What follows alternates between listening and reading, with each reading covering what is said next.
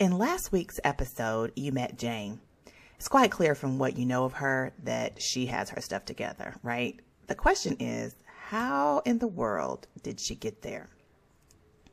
What if you could reach out and achieve that level of peace?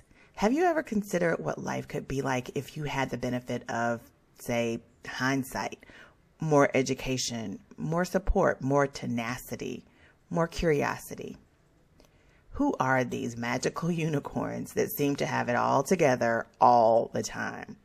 What in the world are they drinking, reading, etc., to find the answers to questions that seem so out of reach? Today, we're going to look into what exactly is going on, and we're going to pull back the layers of the epiphany moment. If that sounds like something that you're interested in, keep listening. Welcome back to the CEO Mindset Podcast. I'm Andrea Patrick, your host, and I'm so happy that you are joining me today. Subscribe if a CEO mindset is something you want to obtain and you want to find the intersection where your work and life coexist. The sky is the limit when you're clear about your value, consistent in the way you share said value, and you're upfront and honest about who you are while sharing it. There are so many examples to follow and learn from. Let's get into today's, shall we? You've heard Oprah talking about the aha moment, right? It's the point when someone has a realization that changes their perspective, their attitude, or their mindset. What is the significance of the epiphany moment, though, to someone seeking movement in their life? Whether it's personal, professional, or otherwise, I think it would behoove us to explore this question. So I have 3 areas I want to look at. I want to look at when epiphany moments occur, how they occur, and what to do about them. So let's start with when they occur. In my experience, epiphany moments happen when someone is in peril, in need of a breakthrough of sorts. Discomfort around a set of circumstances and a desire to escape those circumstances could also be a perfect storm for an epiphany moment to happen. To all of us, that familiar aha that comes with a recognition of a solution is representative of an awakening or a feeling of relief. It means there's hope. And if you remember, Jane was very intentional about her growth. Therefore, she was willing to pursue a solution realized from her own epiphany moment.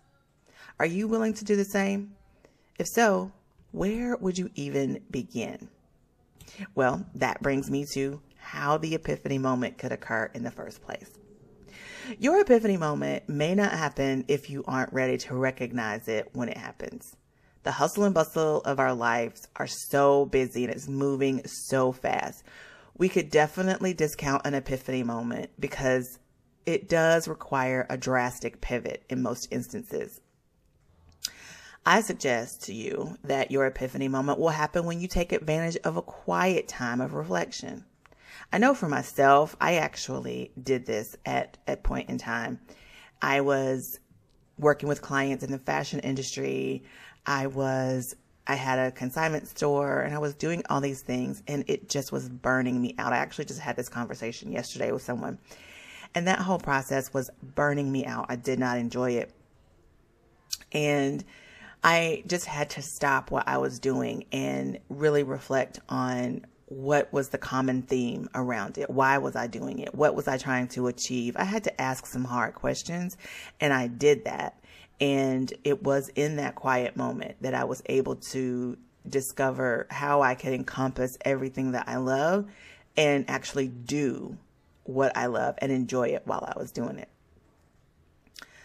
So I'm from a pretty large family, and my husband used to say that he didn't know how in the world we could understand each other during family gatherings because we were all talking at the same time. And quite honestly, I would pride myself in saying that I can participate in multiple conversations at the same time because of that family dynamic. But the truth is, though it was possible for me to really have multiple conversations at one time, it just wasn't ideal. And I got so much more from one-on-one conversations instead.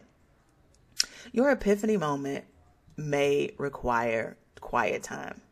Though you are possibly capable of multitasking and doing multiple things, that could very well be what has you burnt out and frustrated and overwhelmed. So it may mean that instead of doing what you know you can do, you should do what you should do and sit with yourself for an extended period of time to truly identify what you're doing, what needs to be done, and what you've done in the past. It's only when you've honestly identified the problems, the bottlenecks, and the undesirables that you'll begin to see the forest for the trees. Now, what do you do about these epiphany moments when you have them? Quite simply, you embrace them. Once you know the path, you must follow it, right? The definition of insanity is doing the same thing, expecting a different result. Why wouldn't you embrace your epiphany moment and start carving out a path to the solution you've been given? Jane did it. She embraced her epiphany moment. She did the work and she solved her problem.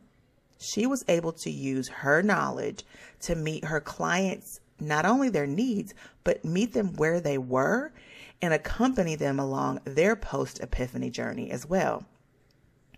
Having gone through the process herself, she appeared more credible, more comfortable in her skin, and more confident in her ability to provide quality guidance to her clients. Isn't that what we're seeking for our business?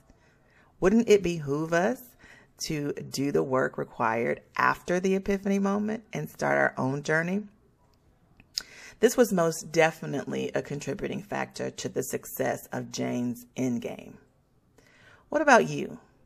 Have you had an epiphany moment? How are you navigating your journey to success? Next week, I want to explore what you can expect from that journey. So come back to hear my thoughts and quite possibly learn ways you can make your journey easier. Thanks for listening to the podcast today. I really appreciate it. Remember, this is the CEO Mindset Podcast, and my job here is to help you change your mindset to more of leadership so that you can consistently evolve and be open to the changes and the risks and the failures that really do accompany a success and leadership status. All right, I will see you again next week. Thank you so much for listening. That does it for today's episode of the CEO Mindset Podcast. Remember, this is the place to be to find the intersection between your personal life and your business life so that they coexist. It's also where you learn how to consistently evolve and be open to the failures that happen, be open to the opportunities, be open to the opportunity for change. Make sure you are subscribed. Leave your comments below about today's episode if you have any questions, comments, concerns. I want to hear all about them, and I want to hear how you are using what you hear to grow your business, live the life you love, and have that quality of life that we are all looking to achieve. All right, guys, don't forget to follow me over on Instagram, AF Patrick. Definitely subscribe to my YouTube channel, Andrea Patrick Official. All the links that you need to continue following and being a part of the Be You Boss Squad community is listed in the show notes, along with any other links that I think might be amazing for this particular podcast. Remember, we are on all the podcast platforms, so if you have not already, find us and subscribe. See you again next week.